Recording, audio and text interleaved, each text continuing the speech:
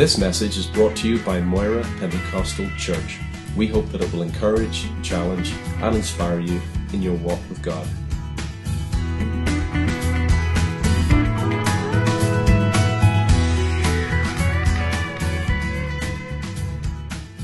John's Gospel, chapter 1.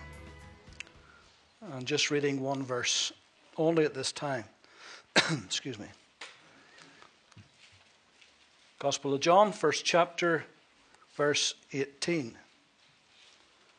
No one has seen God at any time. Let me just comment on that before we go on.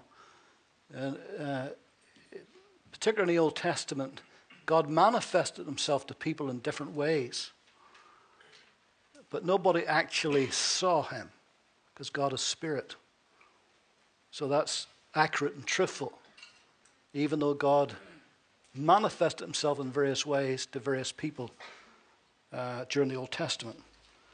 But nobody physically saw God. No one has seen God any time. The only begotten Son, who is in the bosom of the Father, he has declared him. No one has seen God at any time. The only begotten of the Father, in the bosom of the Father, he has declared him. Former President of the United States, Benjamin Franklin, when he was a young boy, he said to his mother one time, "I have imbibed Anopheles molluscus." And she swiftly gave him a good dose of castor oil. And then he told her, "Actually, Mum, it was just I swallowed an oyster." And then she beat him because he deceived her. So he swore from that day onwards, he says, "Never again will I use big words where little words will do." So at the risk of doing a Benjamin Franklin on you tonight, let me use not so much a big word, but perhaps to many of you an unfamiliar word unless you're a Bible student. And it's found in that very verse that we read. He has declared him to you. And the word in the original for declared there is where we get the word exegesis. E-X-E-G-E-S-I-S. There's maybe an unfamiliar word for you. But it's a simple word. Exegesis. And the word exegesis, or to give exegesis, or to exegete, means to expound, to explain, to reveal, to declare, to show, to make known. And that's what Jesus did with God the Father. He revealed him. He made him known. He showed him. He said at one point, "If you have seen me, you have seen the Father. I and the Father are one." In other words, if you want to know what the Father's really like, what his nature's like, his character's like, his actions, his deeds, just look at me and you'll get it. So S.D. Gordon said, Jesus is God spelling himself out in a language that man can understand. That's a nice statement, isn't it? Jesus is God spelling himself out in a language man can understand. Old Percy Parker, who was a principal of a Bible college one time, said, Jesus was the expression and the expressor of the thoughts of the triune God. Jesus himself said in Revelation chapter 1, verse 8 and 11, "I am Alpha and Omega, the beginning and the end. I am Alpha and the Omega, the first and the last." Alpha is the first letter of the Greek alphabet. Omega is the final letter of the Greek alphabet. So, in effect, he was saying, I am the divine alphabet. Everything that God is saying to this world, he's saying it through me while he was on this earth. Now he's saying it through his written word. All right? So, Jesus is God spelling himself out in a language that man can understand. He is exegeting. He is declaring God, making him known. We really would not know fully God except that we know his Son.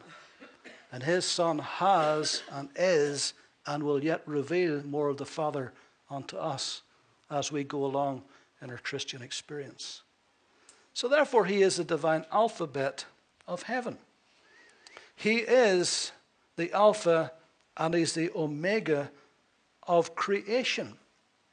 John 1 and 3. All things were made through him, and without him was nothing made that was made. Now we get a glimpse in the Gospels of that creative power, just a little glimpse of it. For example, when he turned water into wine. Now, you know, to turn water, rain, into wine, it's a long process, isn't it? It involves soil, it involves grapes, it involves seed, it involves sun, it involves heat, it involves some kind of agriculture. But in a split second, in a moment, he superseded all of those laws of nature and he turned water into wine. We know that he broke the bread and fishes and it just kept multiplying and multiplying and multiplying to 5,000 men were fed. We know he had the ability to walk on water, to suspend that law. And so from time to time we got just a little glimpse into that tremendous power, that creative power that he had, even to raise the very dead. So why would it be difficult to believe that he can create and did create all things? Colossians 1, 15 and 17. He is the image of the invisible God, the firstborn over all creation. For by him all things were created that are in heaven, that are on earth, visible and invisible, whether thrones or dominions or principalities or powers. All things were created through him and for him. And he is before all things. And in him all things consist. And the word consister means to be held together. In Ephesians 3 and 9, and to make all see, Paul is praying, to make all see what is the fellowship of the mystery, which from the beginning of the ages has been hidden in God. Note this, who created all things through Jesus Christ. And so particularly as believers, we are very, very conscious continually of Jesus as Savior, as Lord. But I think sometimes we should be more conscious as well of him being the creator of all things. Not just the man Christ Jesus that came to this earth for 3 years, bought our salvation by his blood on the cross, went back to heaven. But before he ever came here, he was the creator of all things. Even this very world that we live in. This is what the Bible teaches. In Hebrews chapter 1,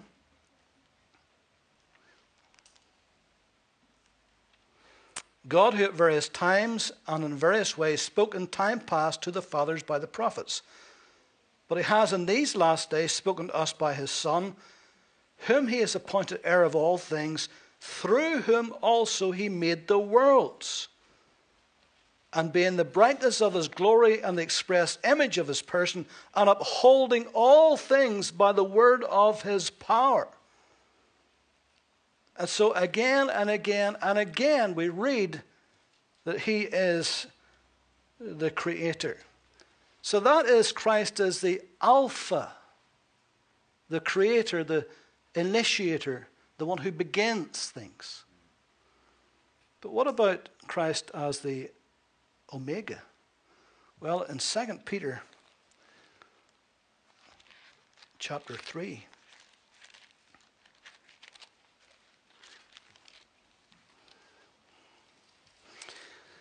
Peter's writing here says, Beloved, I now write to you this second epistle, in both of which I stir up your pure minds by way of a reminder, that you may be mindful of the words which were spoken before by the holy prophets, and of the commandment of us, the apostles of the Lord and Savior. Knowing this first, that scoffers will come in the last days, walking according to their own lusts, and saying, Where is the promise of his coming? For since the fathers fell asleep, all things continue as they were from the beginning of creation. For this they willfully forget that by the word of God the heavens were of old, and the earth standing out of the water and in the water, by which the world that then existed perished, being flooded with water. By the way, let me just interject here. The latest movie about Noah is the biggest load of rubbish that's ever been made for a so-called biblical film. The producer of that is an atheist Jew who said it's the most unbiblical movie you'll ever see. I don't understand why Christians then would be falling over themselves to see it, because there's very, very little in it that's biblical. Hollywood has taken license, big time. So people say, well, it'll give you a great chance to talk to people who are non-believers about the story of Noah. Really? Well, you'd have to sit for about 10 days trying to go over all the mistakes in it and all the nonsense in it. It really is a bad, bad movie. But anyway, I'll give you that for nothing. Say, David, are you going to see it then? No. I have no intention of going and seeing it. You say, well, how can you talk about it? Because I've read about it. And there's ones who's made it their business to go and see it, to refute it. So I don't need to go and see it. Knowing this first, that scoffers will come in the last days, walking according to their own lusts, saying, where is the promise of his coming? For since the fathers fell asleep, all things continue as they were from the beginning of creation. For this they willfully forget that by the word of God the heavens were of old, the earth standing out of the water and in the water, by which the world then existed perished, being flooded with water. But the heavens and the earth, which are now preserved by the same word, are reserved for fire until the day of judgment and perdition of ungodly men. But, beloved, do not forget this one thing, that with the Lord 1 day is as 1,000 years, and 1,000 years is 1 day. The Lord is not slack concerning his promise, as some count slackness, but is long suffering toward us, not willing that any should perish, but all should come to repentance. But the day of the Lord will come as a thief in the night, in which the heavens will pass away with a great noise, the elements will melt with fervent heat, both the earth and the works that are in it will be burnt up. Therefore, since all these things will be dissolved, what manner of persons ought you to be in holy conduct and godliness, looking for and hastening unto the coming of the day of God, because of which the heavens will be dissolved, being on fire, and the elements will melt with fervent heat. Nevertheless, we, according to his promise, look for a new heavens and a new earth in which righteousness dwells. We look for a new heaven and a new earth.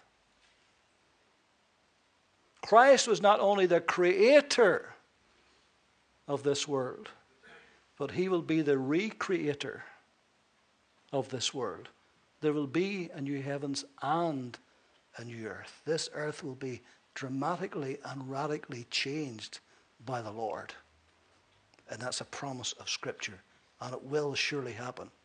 As it was destroyed with flood, with water, and had to begin again, next time it will be with fire. And it will begin again. And the Lord will be the one who will do it. He is not just the Alpha, but he is the Omega. Augustine said, he is by whom all things were made, and who has made one of all things, who is the revealer of the Father, the creator of the mother, the Son of God by the Father without a mother, the Son of Man by the mother without a father, the Word who is God before all time, the Word made flesh at a fitting time, the maker of the sun made under the sun, ordering all the ages from the bosom of the Father, hallowing a day of today from the womb of the mother, remaining in the former, but coming forth from the latter, author of the heaven and the earth, sprung under the heaven out of the earth, unutterably wise in his wisdom, a babe without utterance, yet filling the world, lying in a manger. There comes a point where you just can't find the words to express and to fully explain and to describe the power and the person of the Lord Jesus Christ. Although the Bible attempts it very much. He's the Alpha and Omega of creation. He is the Alpha and Omega of history. We mark all the years before Christ as BC, don't we? We mark all the years after Christ as AD, Anno Domini, in the year of our Lord. Now, there are many today who are trying to change that. But it still stands. All the centuries before were in preparation for his first coming. All the centuries since are in anticipation of his second coming. He's the central, pivotal figure in history. History is simply his story. No man has impacted humanity more than Jesus Christ. Recently, a poll was taken among internet users. And they discovered that after 2,000 years, Jesus Christ is still the most talked about, the most respected leader that there's ever been on earth after 2,000 years. That tells you something, doesn't it? He is the Alpha and Omega of history. And after 2 millennia, no other name is more revered and no other name is more reviled than Jesus. I often say, you never hear people blaspheming Allah, do you? It's always Jesus. Why is that? Why should that be? Why should almost every television program you watch, that lovely and precious and holy name is taken and blasphemed and sullied and stained?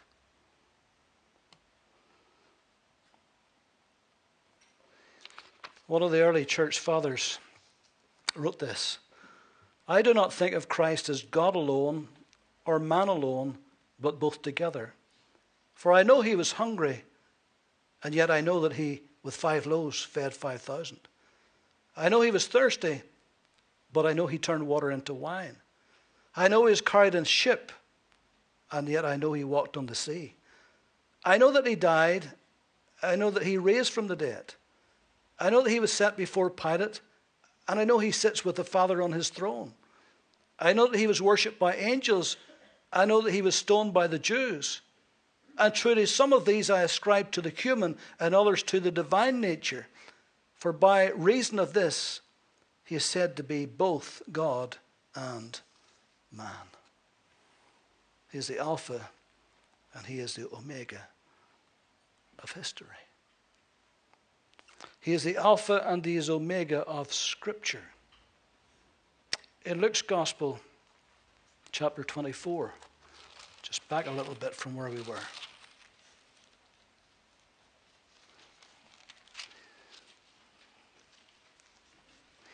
These are the scriptures that we would normally read around Easter time.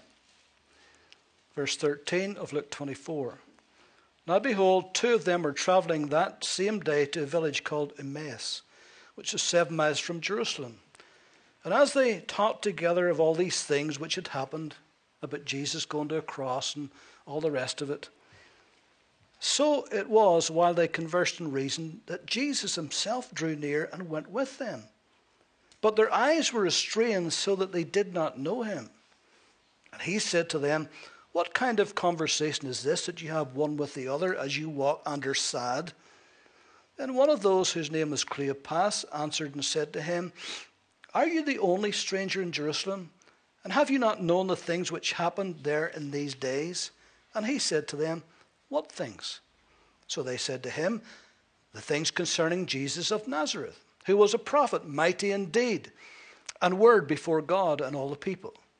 And how the chief priests and the rulers delivered him to be condemned to death and crucified him. But we were hoping that it was he who was going to redeem Israel. Indeed, besides all this, today is the 3rd day since these things happened. Yes, and certain women of her company who arrived at the tomb early astonished us when they did not find his body. They came saying that they had also seen a vision of angels who said he was alive. And certain of those who were with us went to the tomb and found it just as the woman had said, but him they did not see. Then he said to them, O foolish ones, and slow of heart to believe all that the prophets have spoken.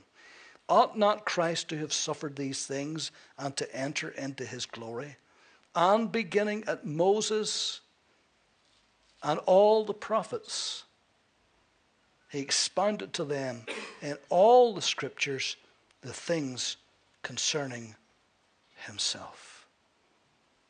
Wouldn't you like to have been in their company that day? To hear the Master himself starting from the very beginning, the first 5 books of the Bible written by Moses, starting right at the beginning, all the way through and all the way into the prophets, exegeting, explaining, expounding, revealing, showing himself. And then they drew near to the village where they were going, and he indicated that he would have gone further, but they constrained him, saying, "Abide with us, for it is toward evening, and the day is far spent." And he went in to stay with them. And it came to pass, as he sat at table with them, he took bread, blessed and broke it, and gave it to them. Then their eyes were opened, and they knew him, and he vanished from their sight. And they said to one another, "Did not our heart burn within us while he talked with us on the road, and while he opened the scriptures to us?" You know, they had read these scriptures all of their lives. These were godly people. They'd read all of those scriptures about Messiah, the one that was to come. And they had hoped that it was him. But then when he went to that Roman cross, it couldn't possibly be him, because he wouldn't die on a Roman cross if he was Messiah. Jesus said, "Do you not know that I ought to have suffered these things?" That was part of God's plan. And then he began, bit by bit, scripture by scripture, just opening up the Word of God. No wonder the hearts were burning within them. Isn't it a wonderful thing when you read the Bible, and you've maybe read a particular chapter or verse 100 times, and suddenly the Holy Spirit opens to us the truth of it. Your heart burns within you. You see it for the first time. Ah, I've got that. That's what that's saying. That's what God means by that. And so again and again and again, Jesus was opening up the scriptures to them. John G. Butler, he said, the foreshadows of Christ are observed in the historical books from Genesis to Esther. The feelings of Christ are expressed in the poetical books from Job to the Song of Solomon. The foretellings of Christ are given in the prophetical books from Isaiah to Malachi. The facts of Christ are recorded in the 4 Gospels, Matthew, Mark, Luke, and John. The followers of Christ are seen in the book of Acts. The fruits of Christ are written in the epistles from Romans to Jude. The future of Christ is found in Revelation. He is the Alpha, he is the Omega of Scripture, from beginning to end and everywhere in between. He's there.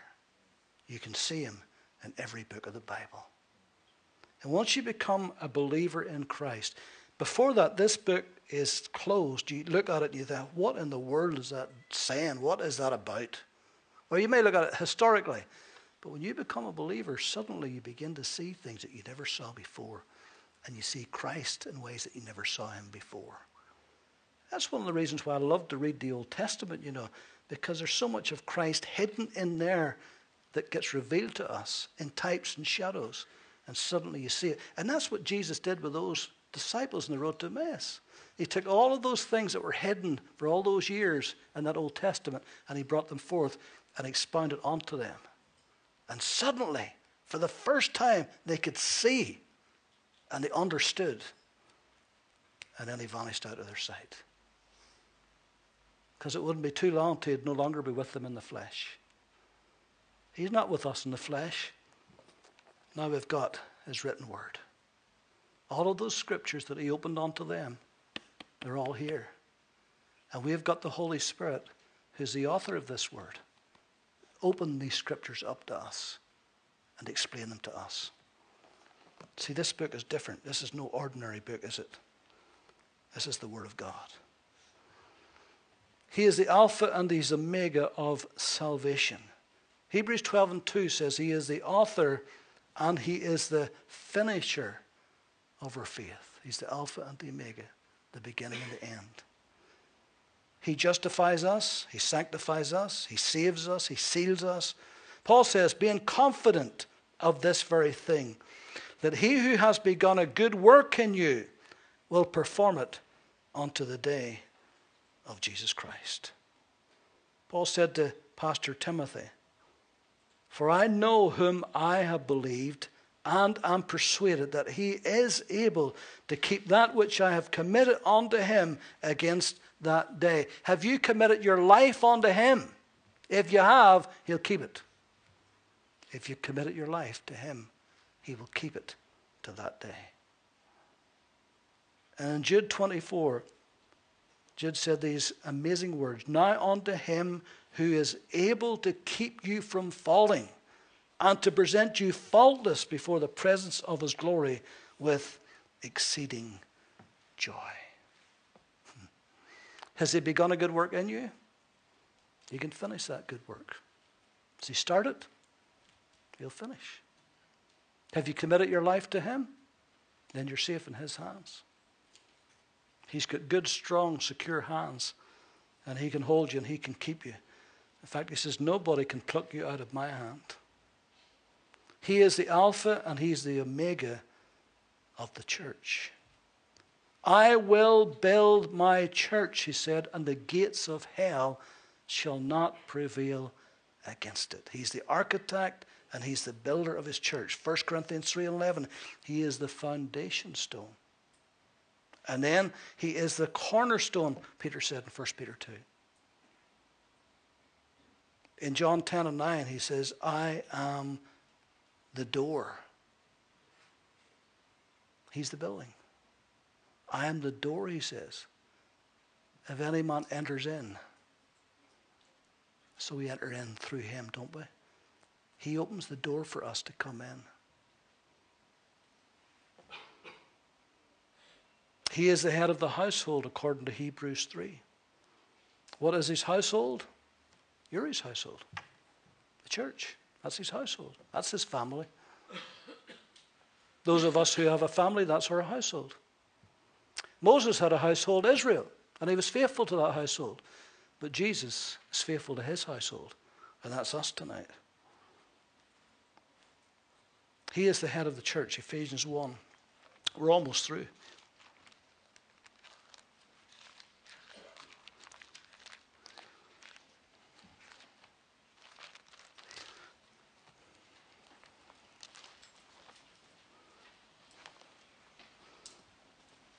Verse 15. Paul's praying here. He says, therefore I also, after I heard of your faith in the Lord Jesus and your love for all the saints, do not cease to give thanks for you, making mention of you in my prayers. Here's what he prayed. That the God of our Lord Jesus Christ, the Father of glory, may give you the spirit of wisdom and revelation in the knowledge of him.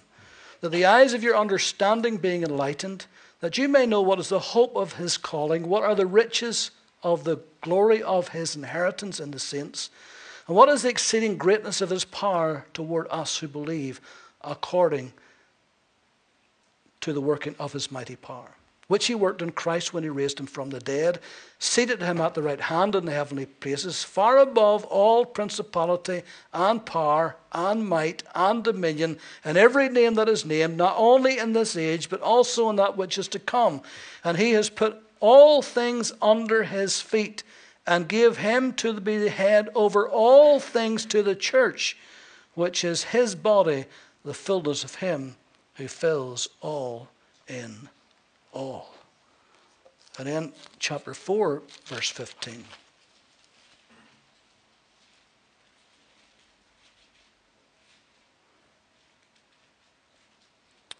But speaking the truth in love, may grow up in all things into him who is the head, Christ, from whom the whole body joined and knit together by what every joint supplies. And then chapter 5, verse 23.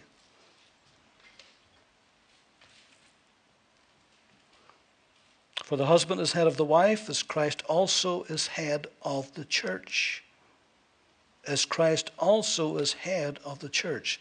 He is the Savior of the body. And so, again and again, the Apostle Paul especially makes it very, very clear that he is the Alpha and he is the Omega of the church. And finally, he is the Alpha and he's the Omega of the individual believer's life. Paul says, I am crucified with Christ, nevertheless I live. Yet not I, but Christ who lives in me. And the life that I live now in the flesh, I live by the faith of the Son of God who loved me and gave himself for me. Paul always loved to put Christ in his rightful place in his life. For me to live, Paul said, is Christ. And even to die, he says, well, that's just gain. It's a win-win. I'm in Christ, living, and I win. And if I die in Christ, I still win. In Acts 17:28, in him we live and we move and we have our being.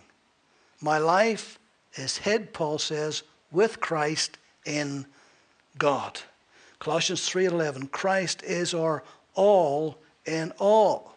Colossians 2:3, in whom are hidden all the treasures of wisdom and knowledge. So tonight, Christ is the divine alphabet, the Alpha and the Omega of creation and even our individual lives. Put him first. Give him his rightful place in your heart. And if you do that, you'll find out he is the Alpha and the Omega. And he'll keep you and he'll hold you until that day when either he calls or he comes. Because one or other is going to happen. And we're not sure which one's going to be first. But it's better to be ready, isn't it? And if you put him first, you will be ready. I was at the funeral of a precious man of God yesterday, a former pastor, retired pastor, just up the road here. And I listened to all of the tributes to that man of God. And they were beautiful tributes, genuine tributes. And the one thing that came through, he was 86, the one thing that came through was all of his life he had put God first, before anything else and anybody else and before himself. All of them said how selfless he was in serving the Lord, even to his own detriment at times. And I thought, that's a good epitaph. That would be the way to go. That somebody could say, that person put God first in their life.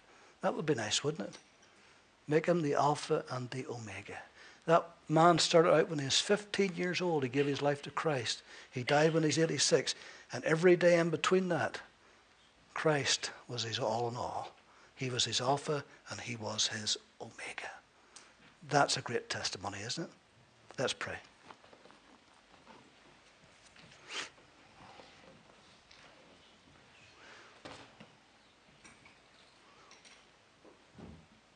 Lord, we magnify your name.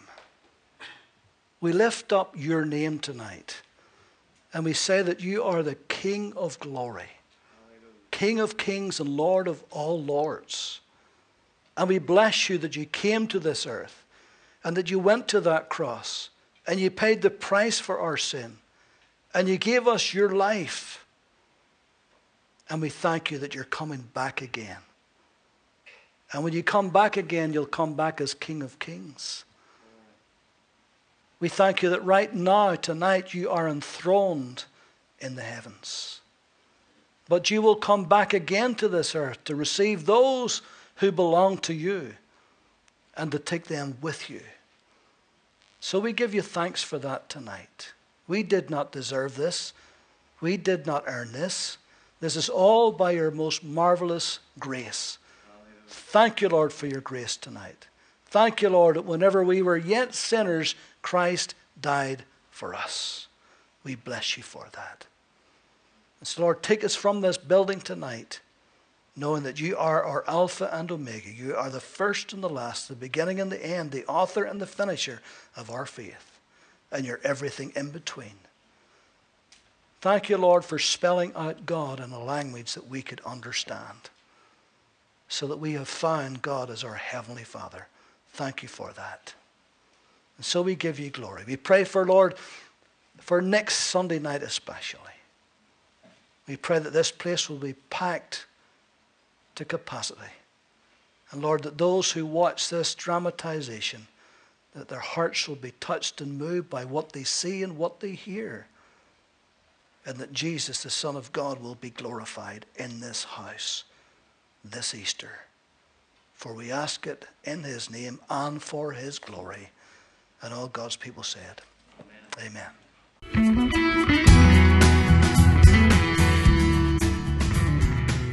Thank you for taking the time to listen to this message. For more messages like this one, visit us online at www.mpc.org.uk. You will also find a selection of informative videos at youtube.com/Moira Pentecostal.